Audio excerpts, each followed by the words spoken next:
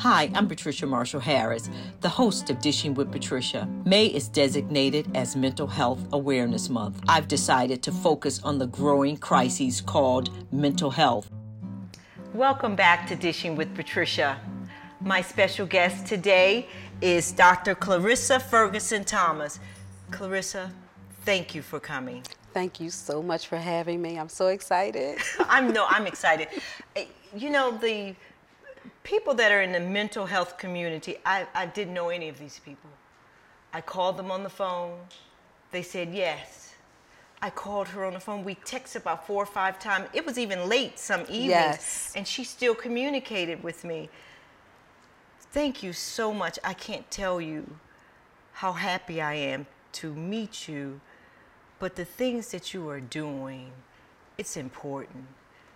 Tell me what you do, so tell my audience what you do and what's your passion, and give us a little history on your journey as to why you're on this path, and then we can delve into other things later. But I want them to know how special you are. Oh, thank you.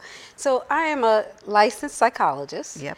I'm also a licensed clinical social worker, and currently I do therapy for families and individuals and couples. And I also do psychological evaluations for a private practice. And all of our evaluations are for the Division of Child Protection. Yeah. So, you know, we're often the ones seeing parents who are in distress or families who are in distress and need help. You know, so we evaluate children, we evaluate adults, parents, foster parents, grandparents, just to make sure that the family has everything that they need to be successful. Wow. We're in trouble, aren't we? Yes, we are. We are. It's so much going on. The things that are going on, are they new? No. Or it's just now it's something different? It's not new. It's not new. It's showing up differently, but it's not new at all. These are problems that have been around forever. A lot of these problems are things that we could keep from happening, I'll say. Okay. You know, if families have what they need up front as opposed to when something happens. So is it some of the basic things that are lacking that causes a trickle-down effect that leads into this, leads into that? Yes. Okay. So can we change that system?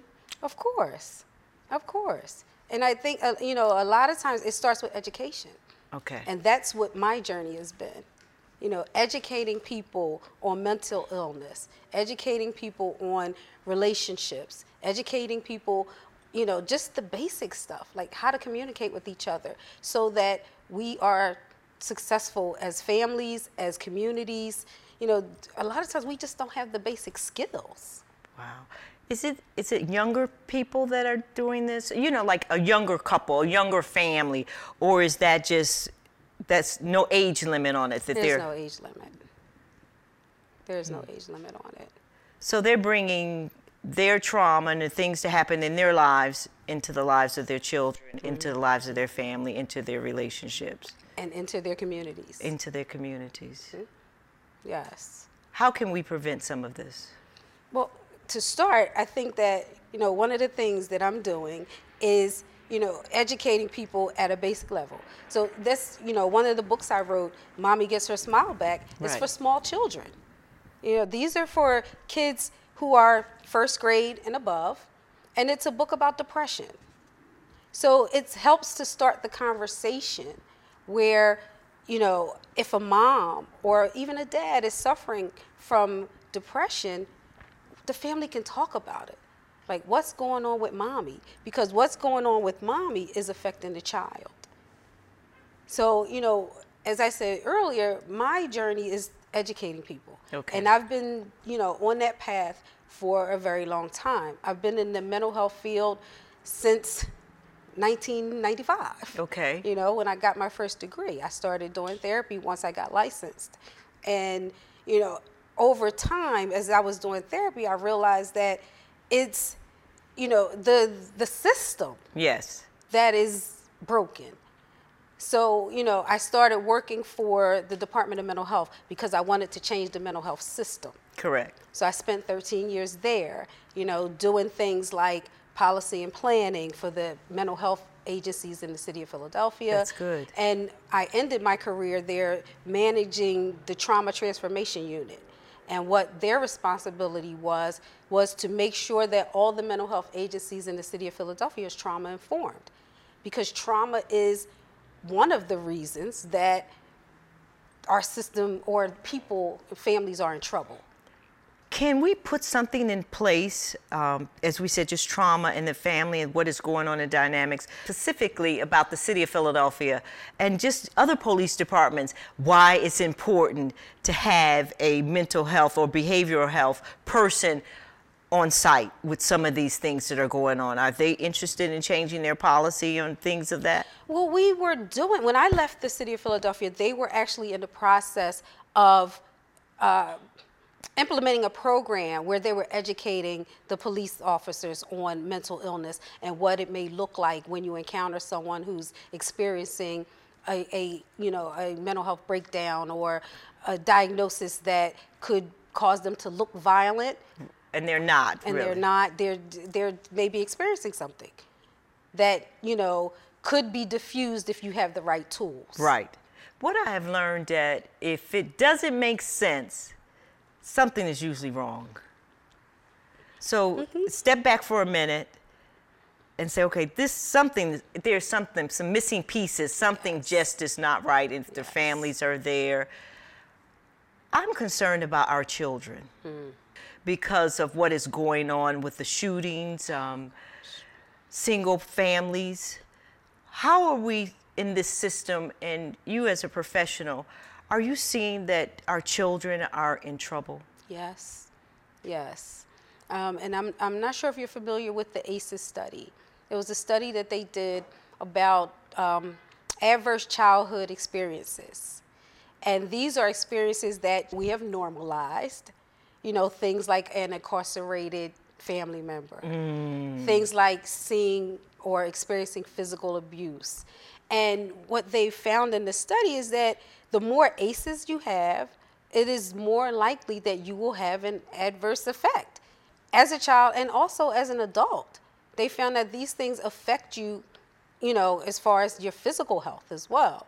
So, one of the things I do when I'm doing evaluations and doing therapy is look at those. Yes. And see what is happening.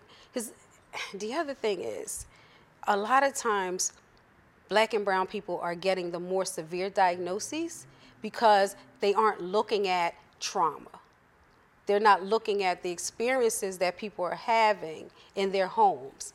So they may give them a really serious diagnosis that has a poor prognosis. For instance? For schizophrenia or a major mood disorder as opposed to an adjustment disorder because it's something going on in the household. Okay. So do they have a whole lot of ACEs that is contributing to what's going on with them now? Right. So, and I think that when you do that, you approach the problem differently. Yes, I agree with you on that. Yes. Yes. In the school system, wouldn't that help if those type of evaluations, instead of that child saying they need to be in special ed or they need to be in the slow class or something like that, possibly the child may not be hearing well or need glasses and you did not get any type of assessment. Yes. And I've worked for an agency some years ago where we did evaluations in the schools and we did therapy in the schools. So, there are people out there trying to do these things. A lot of times you can't get funding for it. So if you can't pay people, right, who's going to do it? Right. When are we going to learn that our children is our future? Why are we not investing in our children? I don't know the answer to that, but it's a great question. Because if we had a handle on how to make sure that our children are healthy and happy, we wouldn't have all this stuff going on. If we had young people who could communicate well, who knew conflict resolution, who felt good about themselves, they wouldn't be doing the kind of stuff that's going on out there. That just breaks my heart. It is sad. Yes, I would imagine it is very sad. But beyond that, so we've addressed the issue with the children. How does what's going on with your child affect the family unit? Because the child is can be getting some things that it's external that the family doesn't necessarily know about, but then because of that trauma that the child had, then it's back into the family unit. So how do you gather that to bring them back as a healthy family? How do you do that? Through family therapy. Sometimes people, therapists may try to isolate the child and just treat the child, but you have to treat the whole unit. You have to. Because whatever your skills or things that you're teaching the child, if there's nobody to reinforce it, how's it going to stick? Right. So you have to give the same education to the rest of the family. And sometimes that's difficult because sometimes families say, oh, it's not us. That's him or her. We don't need to talk to the therapist. I've seen this. Well, why does she want to talk to me? So it's a lot about education too. Yes. Educating the family to know that in order for the family to work as a successful unit, we all need to figure out what's going on with us. Right. That's crazy. Mm-hmm. That's really crazy. As a parent, you would assume that you want to be involved in whatever is going on with your child, but you yourself can be suffering from trauma that is stopping you from seeing what is going on with your child because you are hurting yourself. Yes. Wow. Yes. A lot of times parents may not even understand, like you're saying, what's going on inside of them. And they can't even give the time and attention to what's going on to their kid. And what about couples? That's my passion. Working with couples, teaching couples how to communicate, teaching couples how to interact in a healthy way. It can be challenging. It can be challenging because no one thinks they have a problem. It's not my problem; it's her problem. Right. It's not my problem; it's his problem. Yes. I think sometimes, once we get married or you're in a long-term relationship, that you tend to think of yourself as one, but you're still individuals and you need to address things individually and to come back together as a couple. So when do you know that you should be in couple therapy? When you realize that there's more bad than good going on. Okay. Yes. When you notice that you can't have a conversation with your partner without it going left. Okay. Or going to a bad place. Right. When you feel like, or when you start to realize that you value being somewhere else than being more so than being with your partner, then it's time to talk to someone. Wow. Yeah. Do you think that they should seek counseling individually and then try to come back together? Sometimes all you need is couples therapy, but sometimes you do need individual as well, depending on what's going on with you. Right. Because if you're having difficulty communicating because you're experiencing something internally, then you need to work that out. Because if you don't work that out, you're never going to be able to successfully communicate with your partner. So we know that it's called mental health. Yes. What about behavioral health? I know you did some things about behavioral health before, and it's our way. What is behavioral health recovery? So tell us about this because, tell me the difference between behavioral health and mental health. Is everything mental, then behavioral is just one category, or is it? It's the other way around. Okay. Behavioral is the overarching umbrella. Well, why do they say mental health so easily? Is it because it's easier to say? No, I think that I can't remember the exact date. And actually, I have an article in one of these, in my first article in this first issue of Our Way magazine. Can we still get these even? No, unfortunately, I'm not publishing Our Way. I published it for a couple of years.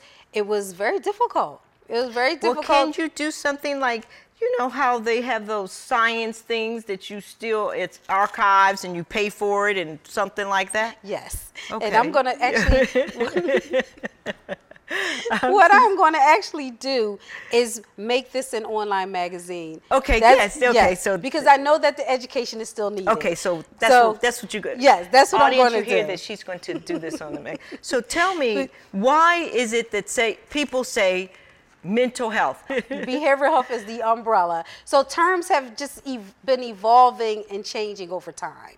So behavioral, this is just as a layman person, I thought behavioral was like addiction or something that you're doing that's behavioral. Okay, I know what you're saying. That's what I thought it was. And that's how most people look at it. Okay. When you say behavioral health, as opposed to people thinking of it as the overarching name for anything under that category, people are thinking that it has to do with just behaviors. Right. So if you have mental health, if you have a behavioral problem. Right. Okay, I got it. I got it. But no, behavioral health is the overarching term that they're using now. Okay. Yeah. Well, that's good to know because I mean, really, I've been confused. I thought it was the other way around. But it's good to know that the umbrella is under behavioral health. Yes. So how do we get that message out that people understand that this is a problem too? Because it's not isolated. No. People like you. Thank you. People like you who are not in the mental health field, No. who have other audiences. Because the people in the mental health field, they have to know this. This is their business to know. Right. So in order for other people to know, we have to get the word out in other arenas. Why is it so difficult? We know that COVID brought on a lot of different things because we were isolated, we weren't able to socialize, we didn't see our families, the paranoia of getting COVID. Why are we having such a difficult problem with getting that message out that we need help? And we need help. I don't know. I don't know why it is so difficult. I know in the Black and brown communities, stigma, keeps us from talking about it. So the numbers don't look right, because more people are experiencing difficulties than actually report difficulties. So, stigma is a problem. But the more we talk about it in a normal way, just like if you had a broken leg, Yes. then people are more likely to talk about it and share their stories. One thing that I am so happy about is that, I'm seeing a lot more Black and brown men come to therapy. And that wasn't a thing. Right. They were embarrassed. Yes, they were embarrassed or I'm a man, suck it up. Right. Just suck it up. Right. You'll get over it. Man up. The more we talk about it and normalize it, the easier it'll be for people to come. What do you suggest that the layman person can do just in the time of the day, just to be aware that things are going on? How can we spread this word out that it's okay? It's okay to not to be what it is. It is what it is. Mm-hmm. It's okay not to be okay, and you don't have to be embarrassed by it. Checking in with ourselves, talking to our family members, because everything happens, on the life-to-life connection. Right. So talking to your family members, talking to your kids, and letting them know that it's okay. Talking to, your neighbors. Right. Just, word, life to life, word of mouth, person to person. And if you have another kind of platform, talking about it there. Please share with my audience something you think that is important that they need to know that may be a game changer in their life or someone that they love. I would say if you at any time, any moment, feel like you are not yourself, then do a check-in, give a call to a therapist, connect with someone who has the knowledge and the education that can tell you, or at least guide you, on a path to, we call it recovery, behavioral health recovery. Right. On a path to recovery, so that you are sure that you are interacting properly with your family members, your children, your friends, and you can be a light for other people. I'm a big advocate on people starting internally. Okay. That's to their where it own starts. self be true. Yes. Recognize some things are going on with yourself. Yes. Because if you cannot do that, how can you help someone else? I tell people, my clients all the time, it's the same thing as they tell you on the plane. Put your own mask on first. Right. You got to do that. You have to do that first. And then you can help someone else. So it all starts with you. Starts with you. Yes. So your books, where can we buy these? Okay. So It Is What It Is on Amazon, and you can get it as a digital copy. For Mommy Gets Her Smile Back, that's a new book. It is a children's book. It is on just about every major book outlet. Okay. You could just Google the book. I will promote that.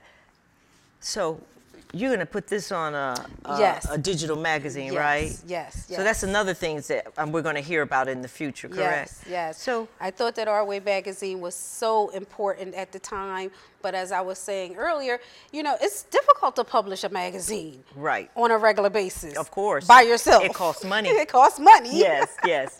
So, I'm looking into how to do this as a digital version because the information is important. Well, if someone's listening, maybe you can help her get a grant, or you can underwrite this, because mental health is important.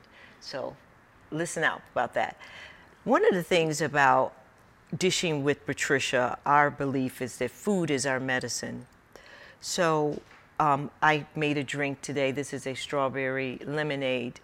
We know that you should incorporate fresh fruits and vegetables into your daily diet, exercise. But also, if we don't fuel ourselves, that is affecting how you live your daily life. Yes. And that's affecting our children. It's affecting their homelessness. Yes. All of these things, that food is essential. We should take care of our brothers. I did hear one of my crew members say that, I have always said, we are our brother's keeper. Yes. We are here. Have a strong belief that we are here to serve. That is part of our mission, is to serve. And what better way than to serve than to help your fellow man when you recognize there is a need? Clarissa, I want to thank you for coming on, and this won't be the last time that you hear from her. Thank you for sharing your journey with us. It's important. I'm so happy to meet you, and this is good work. Please don't let all of these things discourage you, because somebody's going to watch this, and hopefully they're going to say, we need to pay for this to be on digital. I hope so. I hope so too. Thank you so much for having me. No, thank you. Thank you. So until next time, bye.